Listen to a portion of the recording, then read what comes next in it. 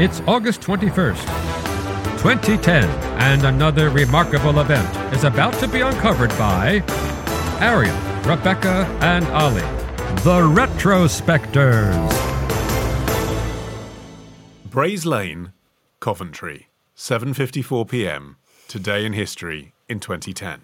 Lola the tabby cat sits innocently on a suburban wall. A frumpy middle-aged bank worker approaches. With a sympathetic stroke, she befriends the feline, looks around as if hatching some plan, then suddenly grabs the cat by the skin of its back and dumps it into a wheelie bin. This was the CCTV footage that led to an international manhunt to find the woman henceforth known as Cat Bin Lady. Yeah, she was Mary Bale, a 45-year-old bank employee from Coventry. She was not married. She sang in the church choir. On this fateful evening, she was walking home from visiting her ill father in the critical care ward of the university hospital. She definitely wasn't the most likely candidate to reveal herself as history's greatest monster.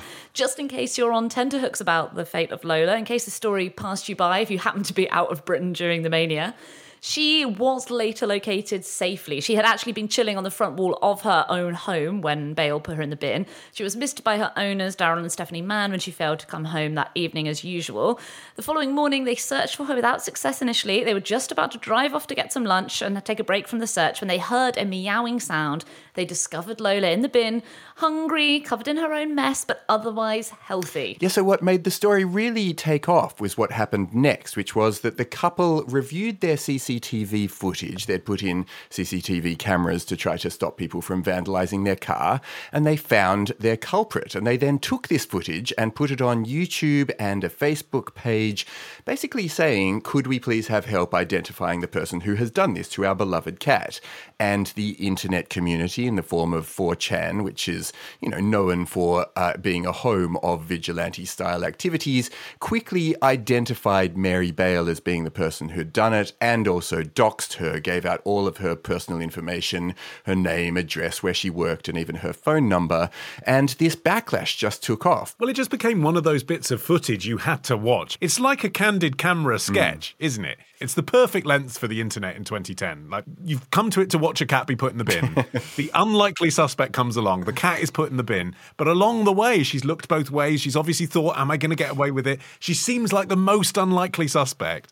And so there's that going on, the YouTube video, but also the front page of The Sun. I'll say that again, the front page of The Sun, which this story ended up on. So it was being assisted very much by old media, this manhunt as well. I can't emphasise enough that this was primarily a viral video story. Without the footage, there's no way anyone would have been as interested. People have done much crueler things to cats and pets in general than this. Yeah. And in a way, she was unlucky because far fewer people had CCTV cameras in their doorways in the sort of pre-Ring doorbell era.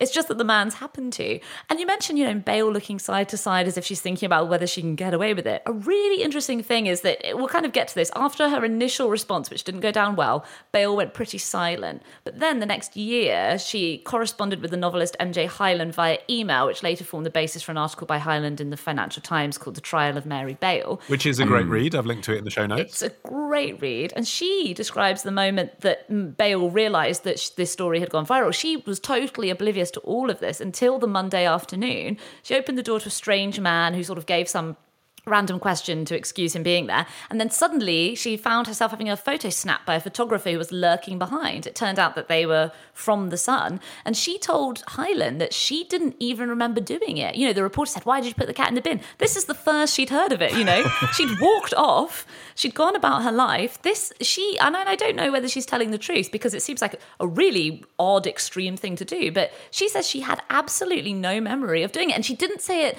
in a way that was like, I had a sudden momentary lapse of judgment and didn't realise. It was almost like she was implying that it was just kind of a strange, quirky thing to do and that she didn't bother remembering it. But even when she came to terms with what she'd done and accepted that she was the person responsible for this particular act, although she always couched her descriptions of how it unfolded in these sort of third-person removed terms. But when she did actually talk to the media about what was going on, she said, I really don't know what everyone's getting so excited about. It's just a cat. I was walking home from work and saw this cat wander out in front of me. I was playing with it, stroking it and listening to it purr. hers that stood on the garden wall. It was very friendly. And then she said, I don't know what came over me, but suddenly I thought it would be funny to put it in the wheelie bin, which was right beside me. And so even at the point at which she was acknowledging some sort of responsibility, she still was putting herself up as such an easy internet villain. It's just a cat. I mean, could you say anything more likely to attract the internet cat lovers ire? of the internet? Yeah. That is catnip, isn't it, for everyone who got upset about this? Because it was on that perfect sweet spot of the Venn diagram of England being a nation of animal lovers, it being August and therefore hot, and therefore the wheelie bin was potentially fatal, but also silly season for newspapers with nothing else to report about. And it just so happens it's the internet's favourite animal as well. So this was an international headline story. The footage was on news bulletins around the world. They were like on Good Morning America and stuff like that talking about this. It was on rolling news as the main story that a woman had put a cat in a bin.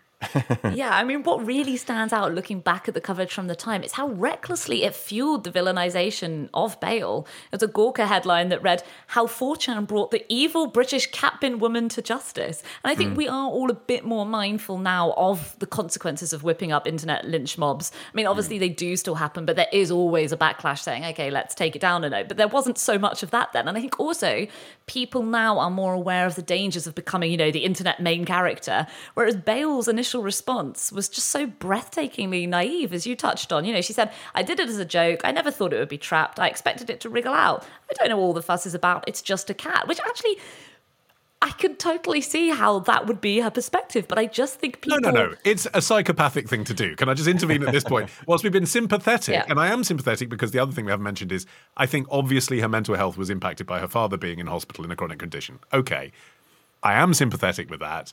But it is a psychopathic thing to do. It's the way she calmly walks off afterwards that's so chilling, isn't it? Yeah. Not just calmly, but almost like, oh, done my job for the day. She walks away and then never again references that she did the thing. I'm going to put it out there. I do think there are a non-insignificant number of middle-aged British people who wouldn't think that was an objectionable statement to make. It's just a cat. It was just a joke. Blah, blah, blah, blah, blah.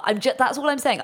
And I think, though, that now most people, even those people who secretly are thinking, oh, it was just a cat, they now know better than to say that because they know Mary Bale suffered these consequences so that other middle-aged cat haters don't have to. But that middle-aged thing is part of the story as well. The fact that she really didn't fit the profile of the sort of person who might do a cruel thing to a beloved pet in public. She was professional, she was middle-aged, she was a middle-class woman, and she had all of those qualities that didn't align with the sort of person we expect to do this, the lout, the drunkard, the lowlife, and so on, which would have made it maybe less of a story. I think the fact that even the night after the story started blowing up, she went to see a Royal Shakespeare Company production, oblivious to what was going on around her a little bit. I don't think it's a coincidence that this is the exact same era as Susan Boyle, by the way. We keep talking about her as middle-aged. I mean, yeah, 45 technically is middle-aged, but actually she looks old for 45, doesn't she?